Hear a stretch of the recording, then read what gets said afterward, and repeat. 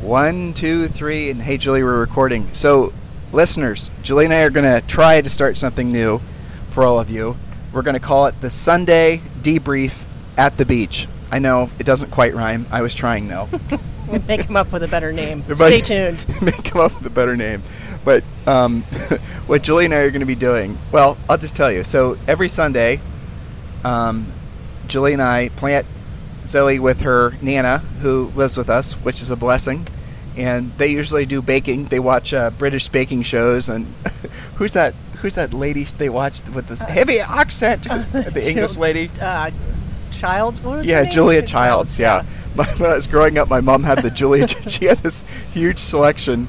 Lion had to be 100 Julia Childs, hardcover books. And she only made peanut butter and jelly. I literally never remember the books doing anything other than looking nice up on the bookshelf.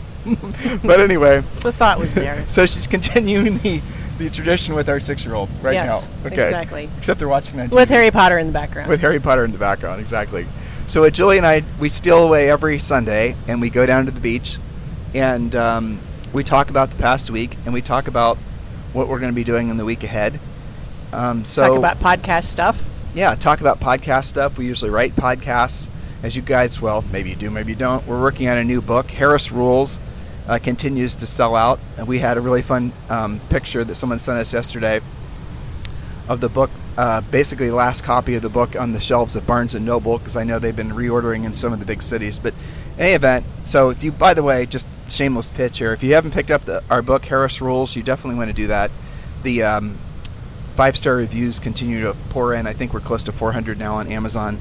In any event, back to Target here. So Sunday Debrief at the Beach is what Julie and I have been doing for a long time. Before we moved here to Puerto Rico, it wasn't obviously at the beach. It may have been, if we were in Texas, it may have been at the barbecue or at the gun range.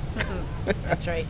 So what we're going to be doing is we're going to be sharing with you guys the conversations that she and I typically have on Sunday as we prepare for the week ahead. And we have no particular agenda.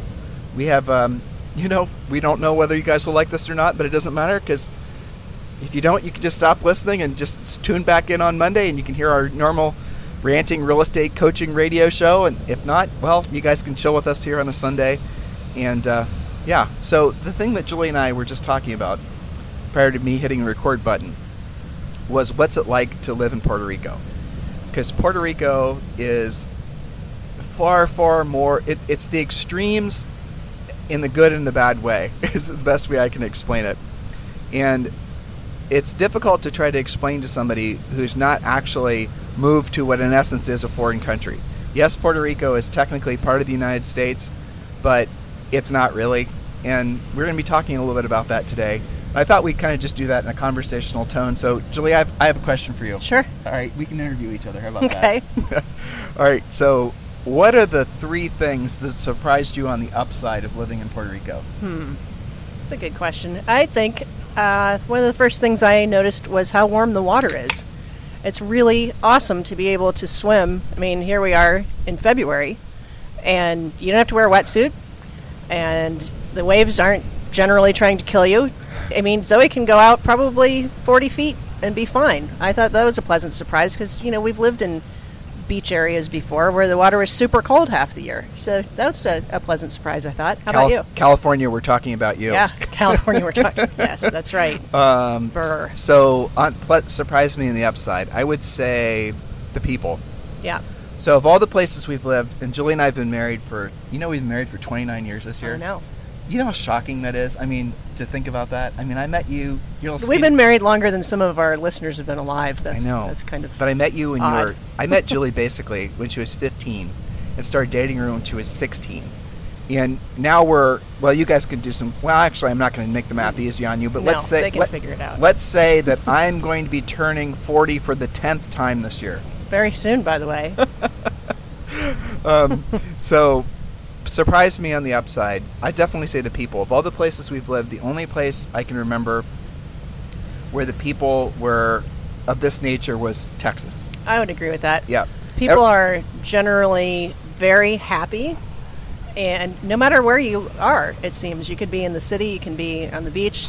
Generally jovial types and extremely helpful with things like speaking Spanglish. which is a requirement here, by the way. Yep. I would say I'm kind of surprised at how almost exactly 50-50 it feels like a half foreign country. You speak Spanish half the time. Even navigation switches back and forth between kilometers and miles. It does. It's interesting, but I think that has made it easier for us to transition. That it wasn't, full immersion.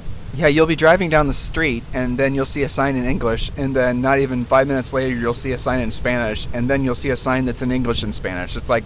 even when people are talking, if you overhear conversations on the beach, it's especially, we might have teenagers in the beach cots next to us, and they literally will speak Spanish for like 3 minutes, and then switch to English for a sentence, and switch back, and they all understand each other perfectly. And their English, by the way, is absolutely perfect. You don't even hear an accent. So, by the way, if you guys hear noise in the background, that is literally the ocean. So and no, we can't mute it. That's the Atlantic Ocean. Right? Too bad. We weren't kidding when we were calling this Sunday Debrief at the beach. So, Julie, next, yes. Remember we're coming up with 3 things. If this topic gets boring, we can always change. Right? Yeah. There's no agenda. Another thing that surprised you on the upside.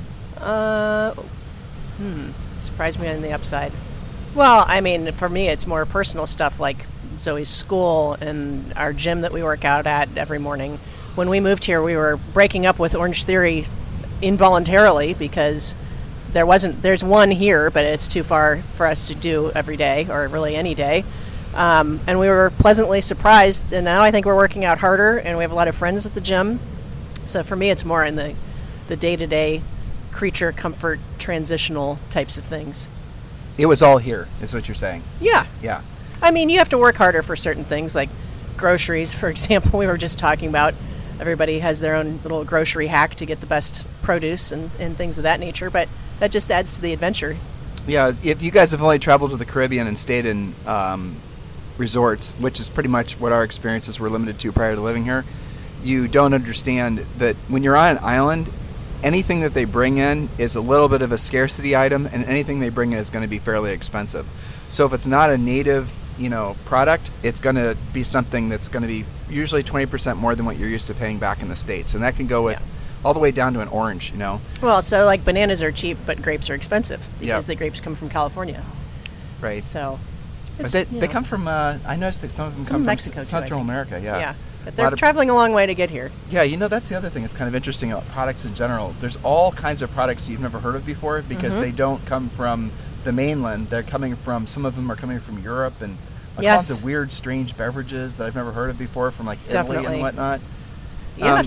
So I'll tell you the other thing, and we're kind of saying the same thing, but on the upside, it is so shockingly easy to make friends here. Now, by here, Julie and I settled in an area called Dorado, Puerto Rico, which you guys can check out. And we researched just upwards and down. We traveled here, 4 times before we actually decided to move here. And we visited all the little hamlets and the villages and the beach towns and the communities and everything. And everything had its attributes. There wasn't really, it wasn't a smoking gun as to why you'd want to live in one place or the other. But I have to say Dorado, and we specifically live in an area called the Reserve. It's it's a Ritz-Carlton community, and we'll talk to you guys what that means in a second.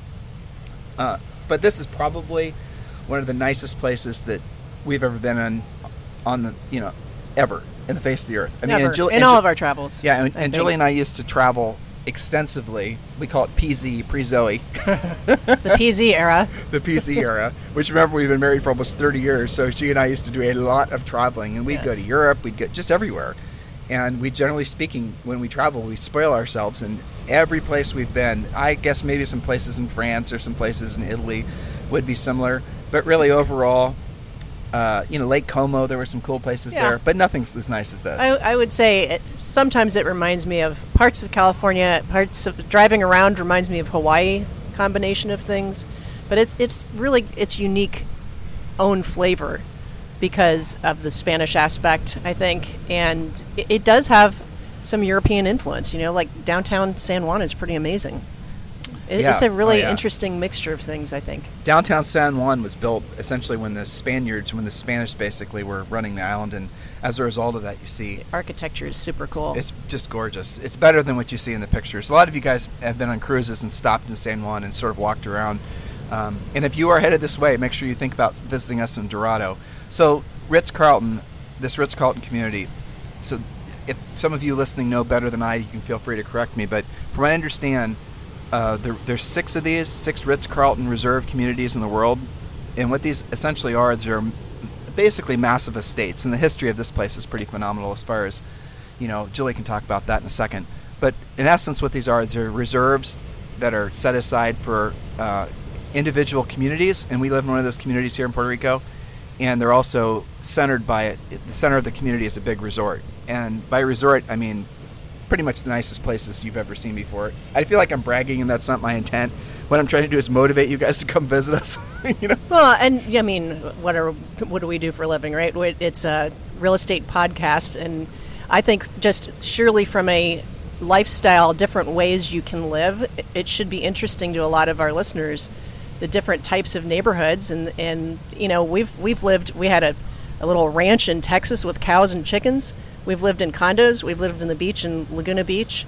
I hope that it kind of tickles their real estate brain a little bit to imagine what a neighborhood like that can be like. It's different. I mean, it's got some country club aspects. It's got golf and things like that, but it also has, restaurants and stuff to do. And I think it's also interesting from how these guys run things. There's so much to do all the time, and I think that's one of the reasons why it's so easy to make friends.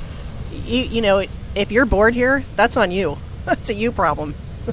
For sure. So yeah. I just think it's interesting from that aspect. Just for example, there's some ex-NFL football players that live here. Yep. There's obviously a lot of executives that live here. There's a lot of entrepreneurs, just entrepreneurs Very wall to wall. entrepreneurial. Very entrepreneurial. And they live down here. And I'm not going to, I don't think we should spend time talking about the tax incentives that Puerto Rico offers, but you should definitely explore it. If you're a business owner, if you can essentially be mobile, if your business is internet-based, if you can be a consultant, you will be shocked when you read about, in a good way, about what Puerto Rico has to offer as far as tax incentives. So you want to Google Puerto Rico, what would be Act 20 in Puerto Rico, Act 22, yeah.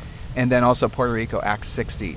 Yes. So just research those on your own. I don't want to talk about taxes and all that while Julie and I are chilling at the beach. Oh, and just for the record, those cans you hear us open were not beers. Those were Diet Cokes. Yes. So. All right, so this is a good opportunity to pivot and talk about things that were, we said surprises on the upside, so let's call this next question surprises on the downside.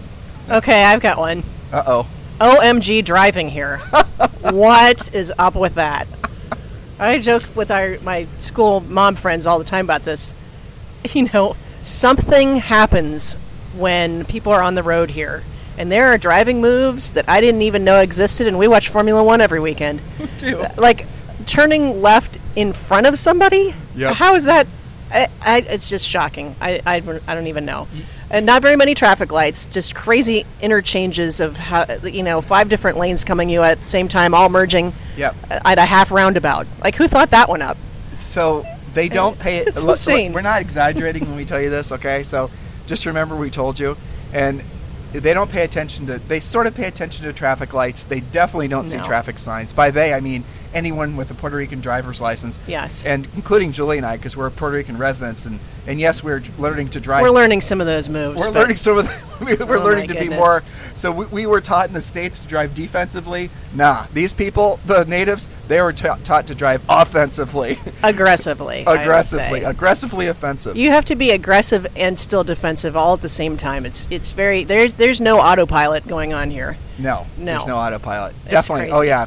We have friends that brought their Teslas down, and basically their Teslas, we see them in the parking lot and the corners rocking back and forth from so much can't handle stress. it. Because the Teslas are so used to, they're designed to, if you put them on autopilot, to read predictable paint on the road. And None their of that algorithms, here. Their algorithms have, monitored people driving all over the world. And traffic lights, which don't really exist. Right. And so you drop a Tesla with its little sort of snobby, I know how to drive better than you mindset in Puerto Rico, and I'm telling you, the thing needs to go on Prozac inside a week. Add to gas tank. Yeah, it's crazy. It's going, it's funny. What are you doing? Send me home. I was talking to one of my friends about this, and she said, how is it that people drive like that here? And then, let's say you encounter some of these driving experiences, and you're going to the grocery store. And yet, when people are at the grocery store, they have absolutely no situational awareness whatsoever and just stand in the, in the line and kind of have a little meet-up. I don't know. It's very, like I was saying before, it's kind of 50% all on all the time. And then on the other hand, you have this really chill, probably because it's the Caribbean. Like, you can have an appointment, but that doesn't mean the appointment's going to happen. Yep. The same day, the same time, nothing. And yet, on the freeway, it's all urgency. Oh, yeah. So the Caribbean time thing is insane. real, people. It's real. Island time is a real thing. Island time is real. Or lack of time. Yep. They operate on a different sort of, clock. I'm not really sure how it works. And, yeah. So our highly wired brains from, being doing must be on time. It must be on time. And they're like, dude, we said 5 o'clock. It doesn't mean 5. It means like 7. That's just the way we roll. So there's that. Yeah. I'll say the thing that really surprised me was, it depends where you want to live, obviously, but the cost of real estate specifically in Dorado, specifically where Julie and I live, is similar to coastal California.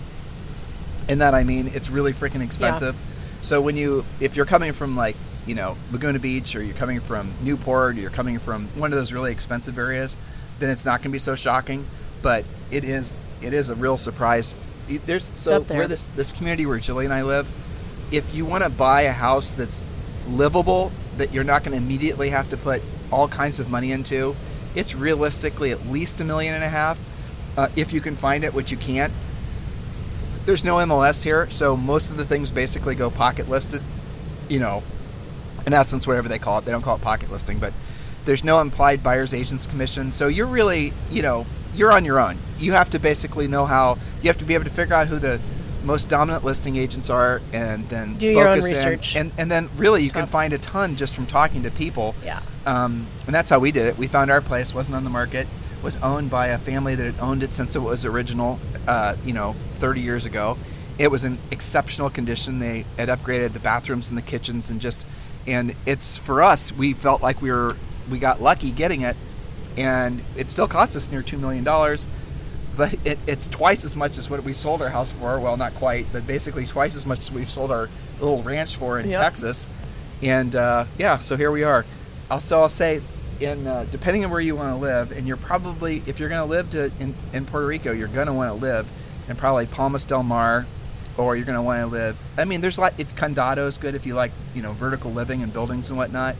But depends on how urban you feel, right, and what your situation is. Right. Remember, and as far as drive times, to get to San Juan, it takes us a half hour, maybe 40 minutes. To get to the airport, it takes us a half hour. To get to the other side of the island, you guys heard those earthquakes that happened. The communities that were most adversely affected were 2 hours away in the southern part of the island. But there it is. It's 2 hours to drive from where we are, the north part of the island, down to the south part of the island, and you can go to it's not a big island, is what I'm trying to tell you. And there is ocean everywhere, pretty much. There is ocean everywhere. But like here in Dorado, in the Ritz-Carlton Reserve area, your average sale price is going to be within 12 months. And this is just because of a whole variety of reasons that are not necessarily tied to the United States. I would say probably over $3 million. There's houses that are selling privately here for over $10 million. Some of them are selling for over $20 million. There's beachfront, they call them villas, but we'd call them condos, that are selling privately for 15, 20 million. And a lot of these places people had purchased for like the original, people are making a lot of money in real estate down here, is the moral of the story. So that combined with tax incentives makes this very attractive for people who are in the position to take advantage of them. It depends on what your employ is like. So yes, I would say that the cost of things, especially real estate, and I'll tell you, just to pile on the cost of things, cars. Oh my gosh. So yeah. Get this. This is how it really works, folks.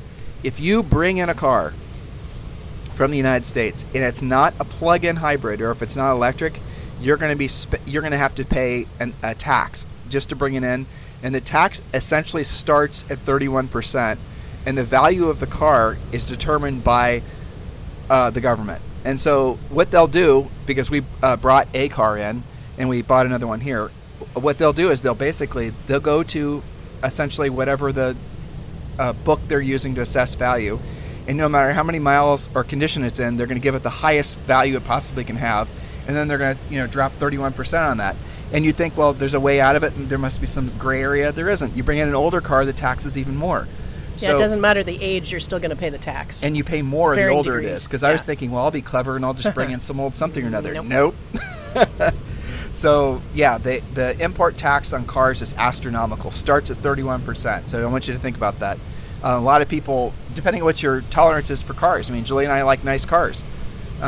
So, yeah, suck it up, Buttercup. This is the bottom line. But some people will just, they'll give up on having a nice car and they'll just drive something that they don't give a hoot about just to avoid the taxes. But the other thing to do is to, and by the way, the taxes are assessed on all cars no matter what the value is if it's brought in.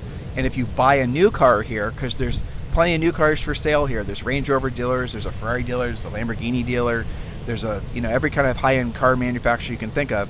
But a new car has that tax tacked on top. So, for example, a friend of ours bought a new Ferrari. It was actually not even new. It was a 2017 Ferrari with no miles on it.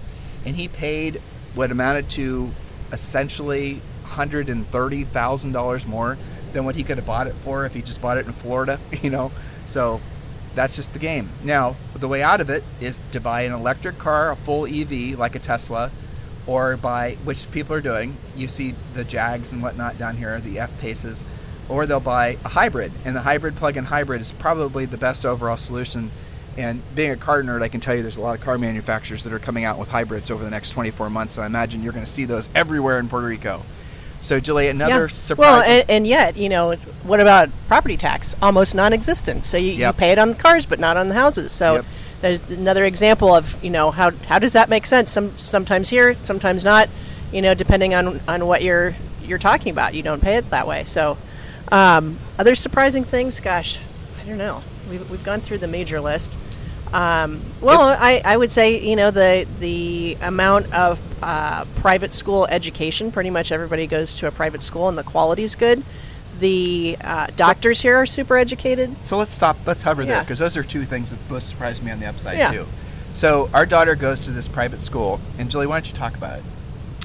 So I always laugh because their slogan is educating future global leaders. And I just imagine these little kids going past that billboard on the way to school thinking, okay, there's no pressure there, is there? But they're serious about it, educating future global leaders. And so she has a very rigorous schedule and is in Spanish for 3 hours a day, every day. She's tested. She has Spanish dictation we have to practice. We probably have close to an hour of homework every night. She's in kindergarten. God help us, in first grade. I don't know. One of my friends has a 7th grader that's in calculus? I don't know. So, but, the teachers are excellent. They're very tuned in. Mandatory teacher meetings all the time. She's taking judo. She's taking ceramics. She has a nature class. And then all the normal stuff, math and science and all the rest. Oh, here's an interesting thing that I think many of us probably would have benefited from as kids. Maybe some of our listeners had this experience. I don't know. It'd be interesting. Email us. So they have, it's either 3 or 4 performances every single year. So 1 performance per quarter. Every single kid in the entire school is involved in one way or the other. They're either designing the set, or they're acting, or they're singing, or they're dancing, or all of the above. And so I asked somebody about that, and they said, well, the philosophy is for kids to develop confidence and be able to present in front of a crowd without freaking out, to be able to speak in front of a crowd, to perform, whatever their thing may be. And they actually circulate them. So if you painted the set last quarter, you don't get to just keep doing that. You're going to be singing or dancing or performing, and you will be getting over it. So I think that's, a good thing. Well, this school is, people here in Dorado, because there's so many people moving here. By a lot, I mean just a lot. All the time. And the fear is the school's not going to have room for kids because, it probably won't. We had our little girl, all this that Julie just described to you. Zoe's 6. She's in kindergarten, okay? So she's having all those experiences in kindergarten. But the school, so there's the same brand of school. It's called TASIS, right? It stands for the American School in Switzerland. And so there's one of these in Dorado. There's one of these in New York City, right? Switzerland. There's a new one being built in Portugal. And I can't remember where the other one is. I think there's 4 of them. Wasn't there one in altogether. France? Maybe that's what it is. I always have to look that up. Yeah. The one in Switzerland totally looks like the Harry Potter castle. Yeah. And that's a boarding school. This is not a boarding school. But, I think the other thing that's going to be good for her is she's knowing kids from all over the world. One of her little friends is from Thailand. Of course, she's got lots of Puerto Rican little friends. But she's, let's see, somebody's from, Germany. And it's interesting because those kids are having to have English tutors and Spanish tutors. One of them's from Finland. It's just an interesting variety of people. So let's talk about, these are all, as Julie and I are going through this list, it's funny, we're kind of talking about all the things we maybe wish we would have known before we moved here. Yeah. But it might just be the juxtaposition of it's maybe kind of interesting. So doctors here. So far, the schools the private schools especially are excellent. The people, for the most part, really are exceptionally good people, nice people. It's difficult to explain this unless you've ever lived where Julie and I lived. So we were originally from Columbus, Ohio. And in Columbus, Ohio, everyone sort of had they were a little bit aloof and not overtly friendly, and they're the niceties and things like that, the Midwestern thing. People aren't too demonstrative in the Midwest. But one of the things that was always a glue that kept people together was the really crappy winters. Yeah. And when you grew up in a place where the winter could be so bad that you'd need your neighbor to help you, which was not unusual in Columbus, you'd have to look out for your elderly neighbors. You'd have to you'd really have to be on the lookout. The nature of growing up in a community like that, where people are innately mindful of their neighbors just for the sake of not just coexistence and being neighborly, but for the sake of survival, that creates something really special in the culture. And I feel that here too, because this island has been devastated. The Maria, the hurricane, and then this place definitely very tight knit. Our 2 Facebook pages that we use, so tight knit. When the earthquake happened, and we were like, all right, what's going on with the power? As long as you had those Facebook pages, you were tied in. People knew exactly what was going on. She's talking about there's 2 private Facebook pages. One's called Dorado Damas, and the other's called Dorado Caballeros, right? And so the Damas site is pretty much where all the ladies go. And if you're a man, don't even try to get in; they won't let you in. Nope. Oh well, actually, that's an interesting thing you bring up. So if you're going to live here, you absolutely have to have a backup generator. And I'm not talking a little camping generator. You have to have a proper generator in your house that essentially is probably diesel. We looked at diesel and propane. You definitely want diesel, just in our opinions. Easier to get, and the half-life of diesel is longer, so that if it stays in the tank, it doesn't degrade as much as propane would, and blah, blah, blah. But the main reason is because it's easier to get, and it's cheaper. Number 2, you want to have some sort of, we call it cisterns, because Julie and I are from the Midwest, but they call them water storage tanks here. And so we have a water storage tank. It's 600 gallons. If, we were stupid and the water was out, we'd have maybe a week's worth of water. And you're saying, well, what are you talking about? How can the water be out? Well, they don't have big, in-the-air water storage tanks like they have, water towers was what they're called, that you have in most of the United States. So here, the water is all pumped. And the water's pumped through, obviously, pipes. And those, water pumps are powered by electricity, right? So if your electricity goes out, it doesn't take too long for your water to stop pumping. So electricity's out, you're maybe half hour before you've got no water in your pipes. And that's the way the whole island works. And so the smart move is to have your own backup water supply in case. And also, just nerding out on this, because Julie and I just went through this process, you definitely want to have a solar-powered hot water tank. The same reason, because if you ever were out electricity, like the longest we've been out, electricity sometimes, when it goes out, it's out for an average of 7 minutes. And if you have a backup diesel generator, you don't even know the electricity's out, because the generator kicks in, and the second the electricity goes off in the grid, you just don't know it's out. Yesterday or the day before, I was in our office in our house, and I heard the generator kick on, and I was like, I didn't even know the electricity was off. It was perfect. So what happens is, if you don't have backup electricity, you need to have backup water, but a hot water tank. So what we now have is a solar hot water tank. Never heard of it until we moved here. It's pretty slick. Goes on the roof. It's essentially, just as it sounds, solar heats the hot water. Hot water then basically is free. And that's something else you want to seriously consider if you live here. So what did we talk about? We talked about backup electricity through Jenny. We talked about backup water. I'm forgetting something. Oh, internet connectivity. So here's something crazy. As a result of Maria, the cell phone grid here, if that's even a correct way of using those two words together, is phenomenal. There's 5G on the island. There's fiber optic cable you can get at your house. So the actual infrastructure for the internet here is great. Now, one company is better than the other. Right now, it seems like Claro is better than, what's the other one? Liberty. Yeah, so we use Liberty, and we're going to switch to Claro. But Claro doesn't go down if the electricity's out. So if your internet connection goes out during an electrical brownout, let's call it, even if you have a backup generator, your routers might work, but you're not getting any internet, if that makes sense. So we're going to definitely do the Claro thing. And I'm not trying to freak all of you guys out, but these are things I wish we would have known prior to moving here, because it's one of those, like, that would have been nice to know. Well, we had no idea it was an earthquake zone. That was kind of lack of research hilarious on our part. That was absolutely shocking at 6:30 in the morning. What's it been, about a month ago now? Yeah. Yeah. That was hilarious. It's crazy. yeah. And that was for real. Right? 200 earthquakes? Yeah. I mean, they're happening all the time. I it's part of my normal weather trolling that I look at. Right now they're all 3.5, so you don't really notice them. But I would say the difference between a 5 and the 6.5 that knocked the power out and made us have to camp and figure out things like generators and that's for real. And now we were going to do that anyway, being that hurricane season is a real thing as well. But that just kind of fast forwarded our plan. That's for real. You're listening to us talk and you think we're crazy, but to have moved here, and I'm not going to lie and say that there weren't moments, especially during all the earthquakes, where we hadn't had that same thought. But the reality of it is, even when we lived in Texas, electricity went out.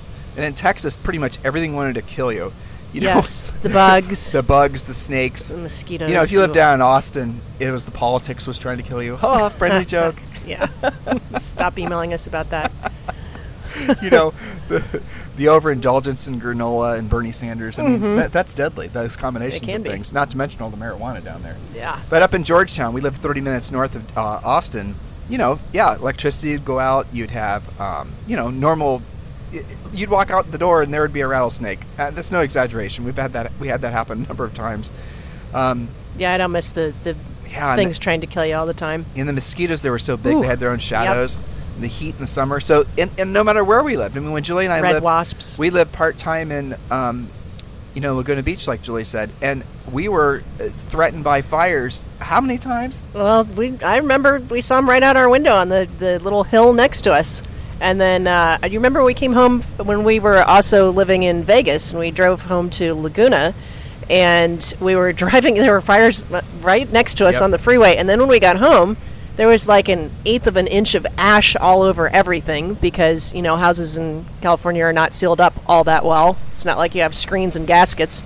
And, I mean, no matter where you live, we have coaching clients that, they dealt with Katrina, or they dealt with, tornadoes, and there's stuff everywhere. It's just, I think that here, to your original point, just like people in the Midwest who have to know how a snowblower works, you just have to be smart and be vigilant and have your plan, have it together. I put together some emergency medicine box because, what if it's a bad storm and the palm trees make it so you can't leave the neighborhood because nobody sawed them up yet?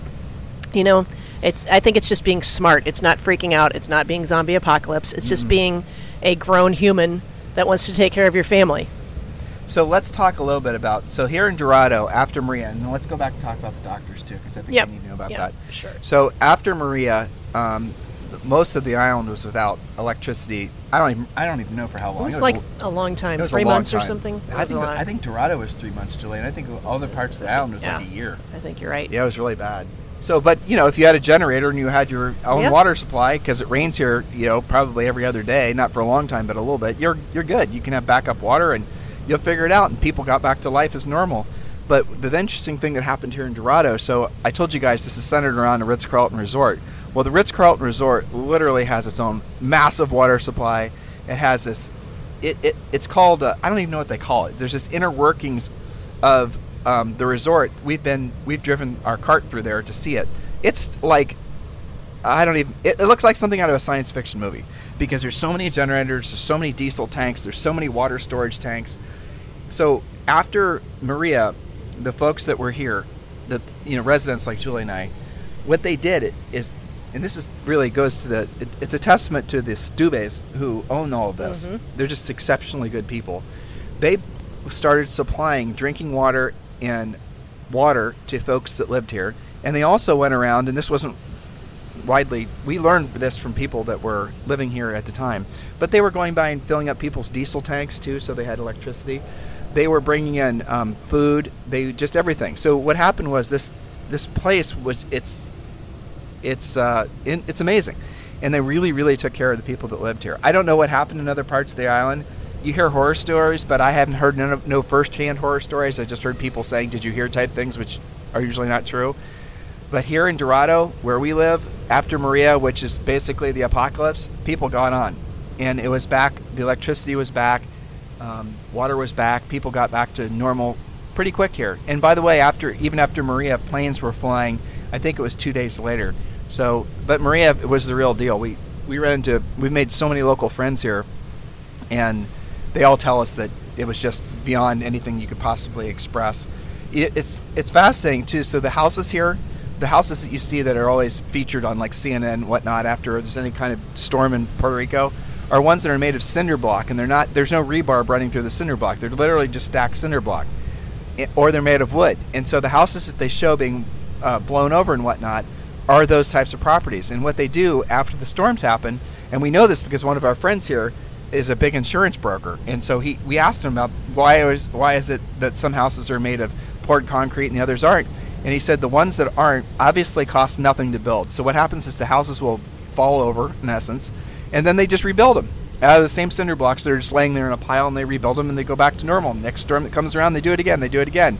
But in other parts of the island, because the land is so mountainous, it's not the center part of this is a jungle. It's the only rainforest in the United States, when Julie and I drove through it, it was just something out of Jurassic Park. Leaves the size of sheets. It was incredible. It was yeah. We'll go back through there and take pictures for you guys. But or you can go yourself. So what I'm trying to express to you is at the end of the day, you have to choose wisely if you're going to live here, because it really does make a difference. If you're going to live in a more rural area, the quality of the construction of the homes, because the houses are built on in mudslide areas, so they're built on hills, they can't go in there and do poured concrete walls in a place where the topography won't allow the concrete truck. It's real simple stuff like that. That's what he told us. So the houses here in Dorado and a lot of the other parts of Puerto Rico are built to a standard that I've never even seen before. The concrete walls in the ceilings are 7 inches deep, 7 inches thick. It can rain here, the wind can be blowing here, and you don't even hear a thing that's going on outside. You have to look outside to make sure that the rain that you think is happening is actually happening, because you can't hear it on the house. Yeah, so we're used to thinking, well, a house built out of 4x6s is better than 2x4s, and da-da-da-da-da. But they don't. They're just building places here on a totally different level. The construction is faster when they do pour concrete. We've watched at some of these new houses. There's a subdivision near us. The houses start at $7 million. That we're watching get built, and inside the Ritz, and they are just they look like bomb shelters. They do. Yeah, everything's out of cement. Even the steps on the inside are all cement all the way through, and it's so quiet. And the what would you call it? The taste here, the style here is not like Miami or California. It's very European. It reminds us of places we've seen in Italy or things like that. It feels very the influence is definitely European and not American. And that's true with how they dress. That's true with how the music the island listens to, the food the island eats. It's not American influenced. It's definitely European influenced. Yeah, that's something else that's hard to express unless you've really traveled, or have a reference to that sort of thing. Anything else? Oh, doctors. You can talk about doctors. Well, let's see. You have the normal drill. I don't know exactly the reason for all of this yet, but the normal deal is you call first to see if they're even open.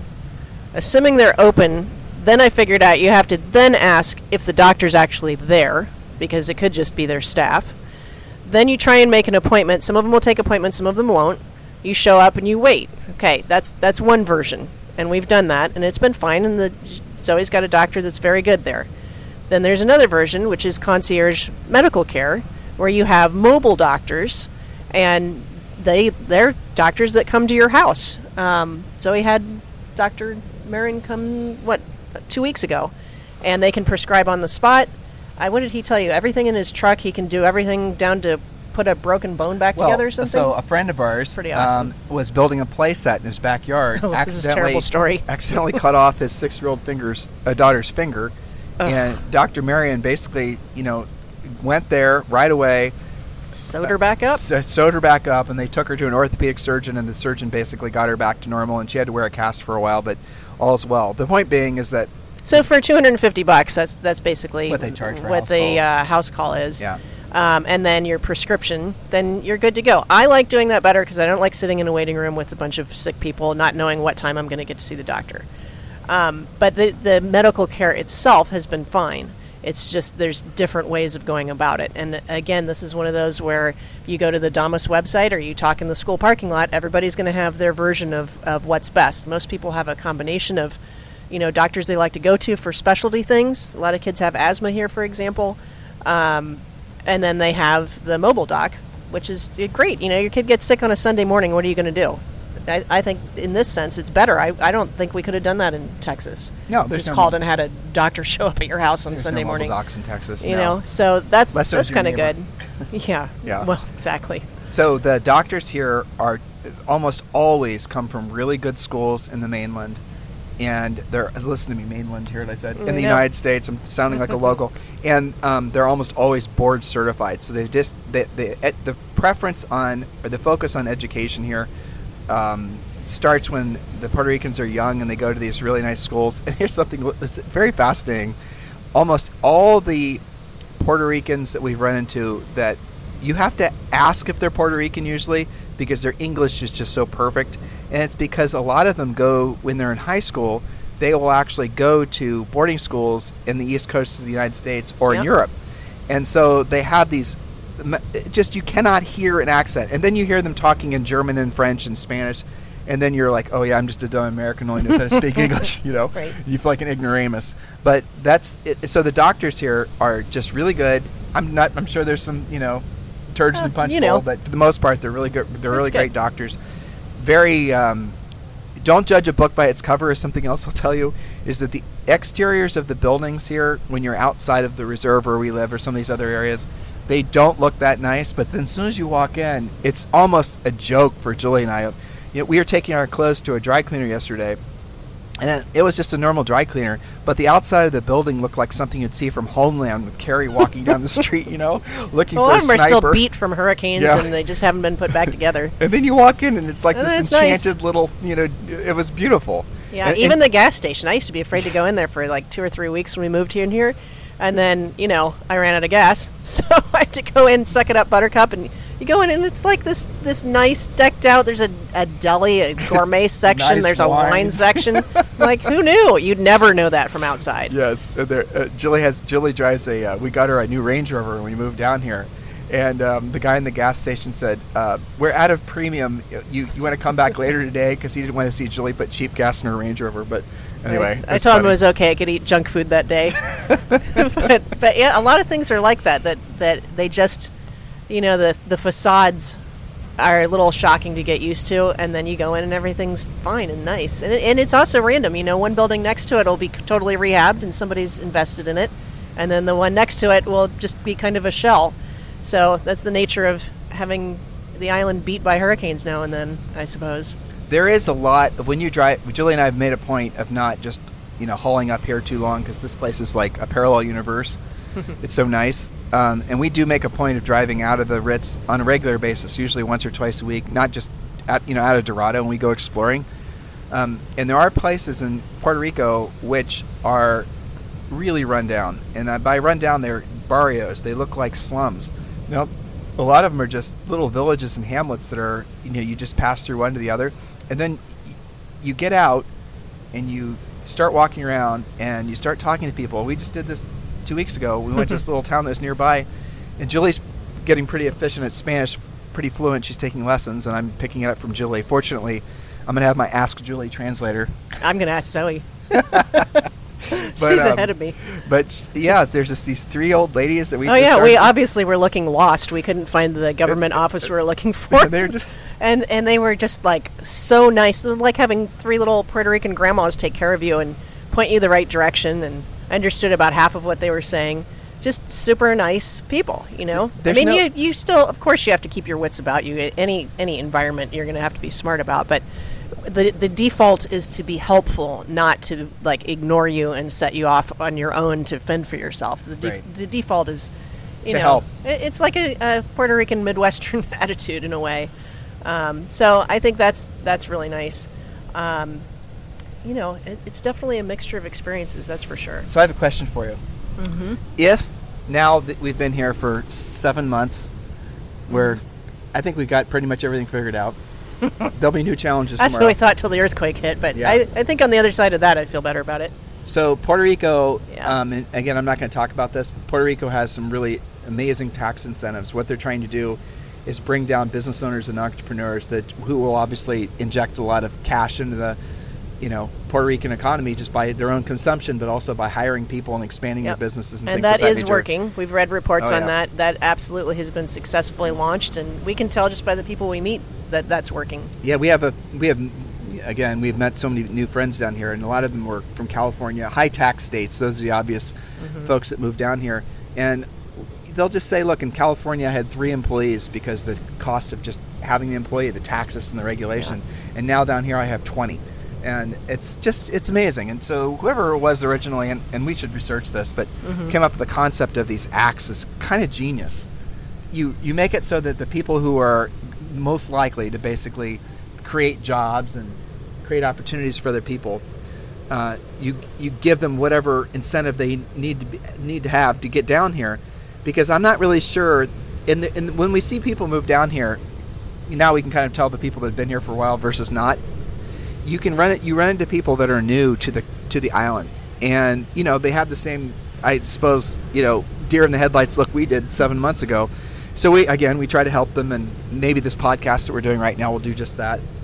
But you got to not mess around with trying to incorporate yourself into the island. You can't try to make it like the East Coast or New York. And there's a kind of a funny joke that what happens to a lot of times is you'll have the men will want to move down here more than their wives will, because the wives would be coming from maybe the East Coast and they're used to their Soul Cycle and Starbucks is the joke. And there's a Starbucks very near here, but there's no Soul Cycle, And so what a lot of times happens is the man will want to come down here, obviously, because it'll be a huge advantage business-wise, tax-wise, and maybe he doesn't have to work as hard to take care of his family and take care of his everything, and it gives him a new impetus to build his business to the next level. And that's what you see a lot of times. These entrepreneurs, what they're doing is they're not just kicking back, they're actually talking about how they can essentially expand their businesses in Puerto Rico. It's, like I said, it's a genius thing. But sometimes it's the females, they come down here and they're not really wanting to incorporate that much, and we've run into that. Fortunately, Julie was a stud, and she didn't even act like that from day one, though she did have her moments of, I think, disbelief, as all of us have. We'll tell you a story another time how we were driving through downtown San Juan, and we turned a corner looking for a Starbucks, by the way, and right in front of us was probably about 6 or 10 wild hogs. Right there in downtown. They're in downtown. Chowing down on some trash cans. Yep, there it was. Okie dokie. Wild hogs, yeah. So there you go. This is why you need a Range Rover, anyway.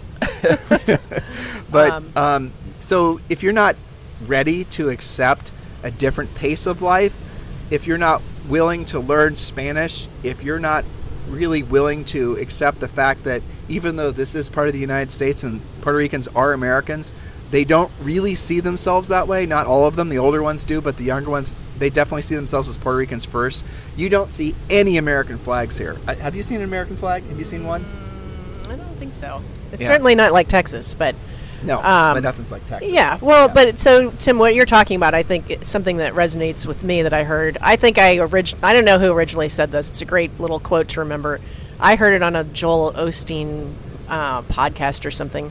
And he said, if you struggle with things like what you describe, it's not like where I'm coming from. I don't have my Soul Cycle. I don't have this. I don't have that.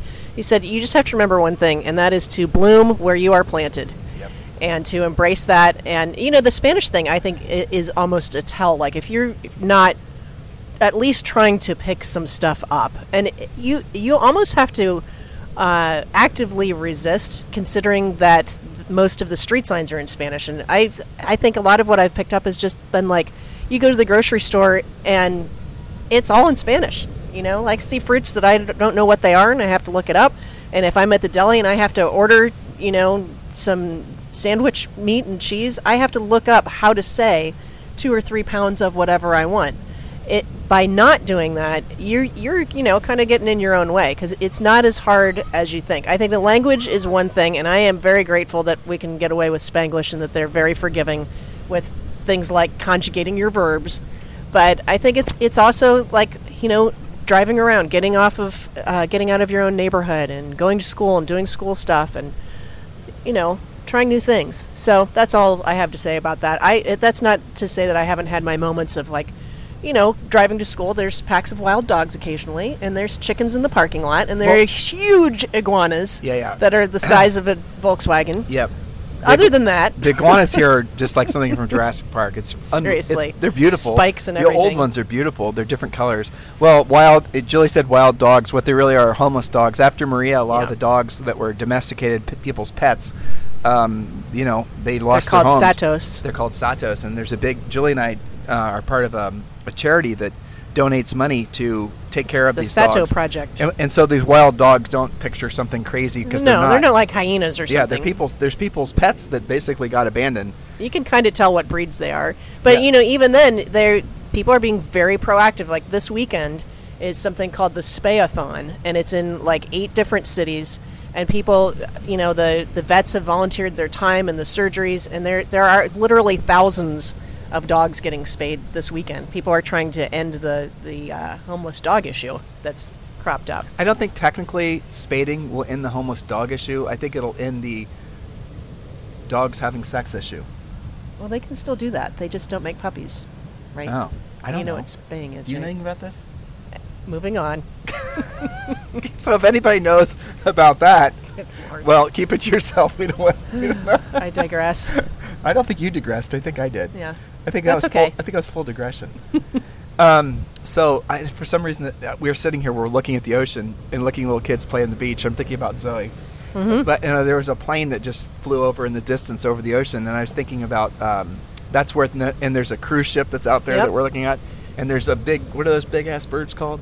Pelicans. Yeah, well, those things that size, those are still. I'm not sure where you're pointing. Yeah, I think those were something big. Pterodactyls. Pterodactyls, yeah. But the planes, the direct air flights is out of the San Juan airport is probably as good as it was in Austin. You could take direct flights to most of Europe. You could take direct flights to Texas. Obviously, Florida. There's a direct. It's an international airport. It's a real airport. There's a direct flight that goes from here to Columbus, Ohio. Can you imagine that? There's a direct. I mean, it's amazing. But there's like Julie and I are going to Europe for the first time since Zoe was born this July, and there's direct flights right from here to Germany. So if you think you have to be somehow, and this is our perception too, like if you live on an island, don't you get a little bit, you know, crazy because you're just on the island? I couldn't even, other than the fact that there's ocean around us, I don't really perceive we're at an island.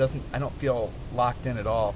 And it's kind of fascinating to think, like when Julie and I lived in Georgetown, we lived in Las Vegas for a while, we lived in Columbus, Ohio, we lived in Southern California. Well, I mean, I felt a little bit landlocked when we lived in Laguna Beach just because, sure, you're 60 miles south of L.A., but boy, was that a chore to get in and out of. Yep, you had to 3 set aside hours. the whole day. Mm-hmm. You were bordered on one side, of course, by the ocean, and the other side by desert.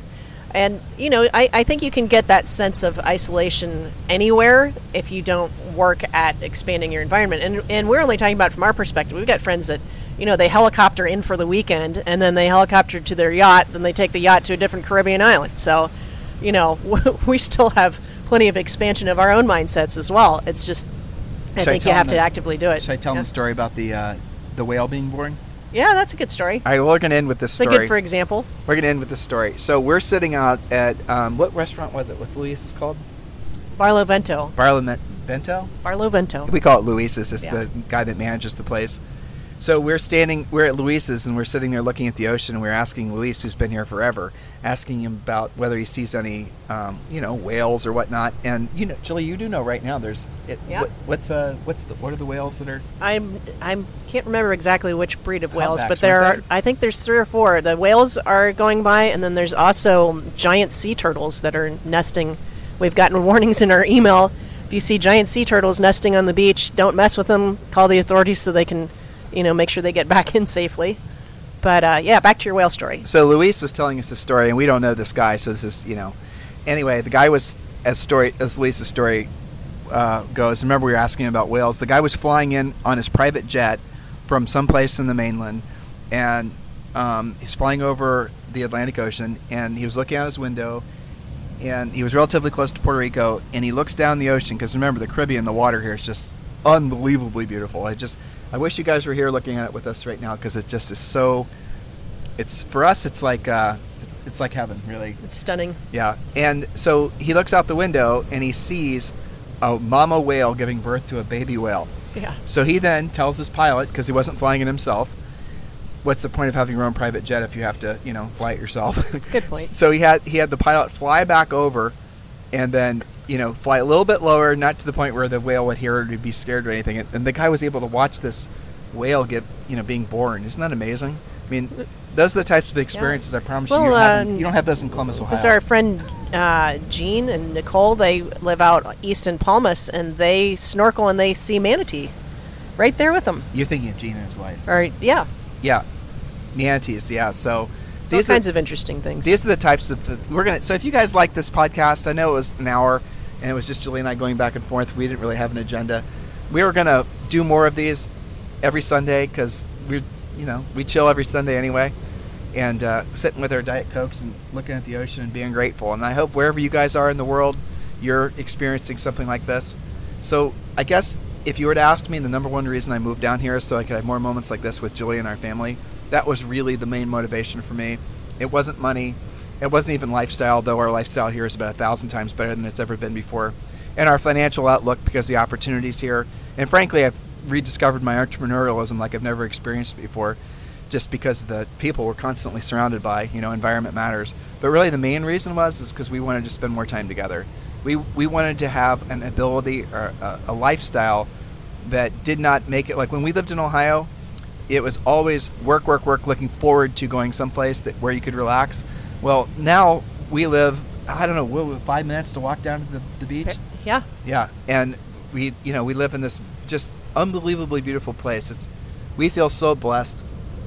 I don't want to use the word lucky, because it wasn't really lucky, kind of, luck does factor into it. Grateful and blessed and, and really all of you, many of you have been attached to Julie and I pretty much our entire adult lives in one form or another, from selling real estate to writing books and speaking and all that.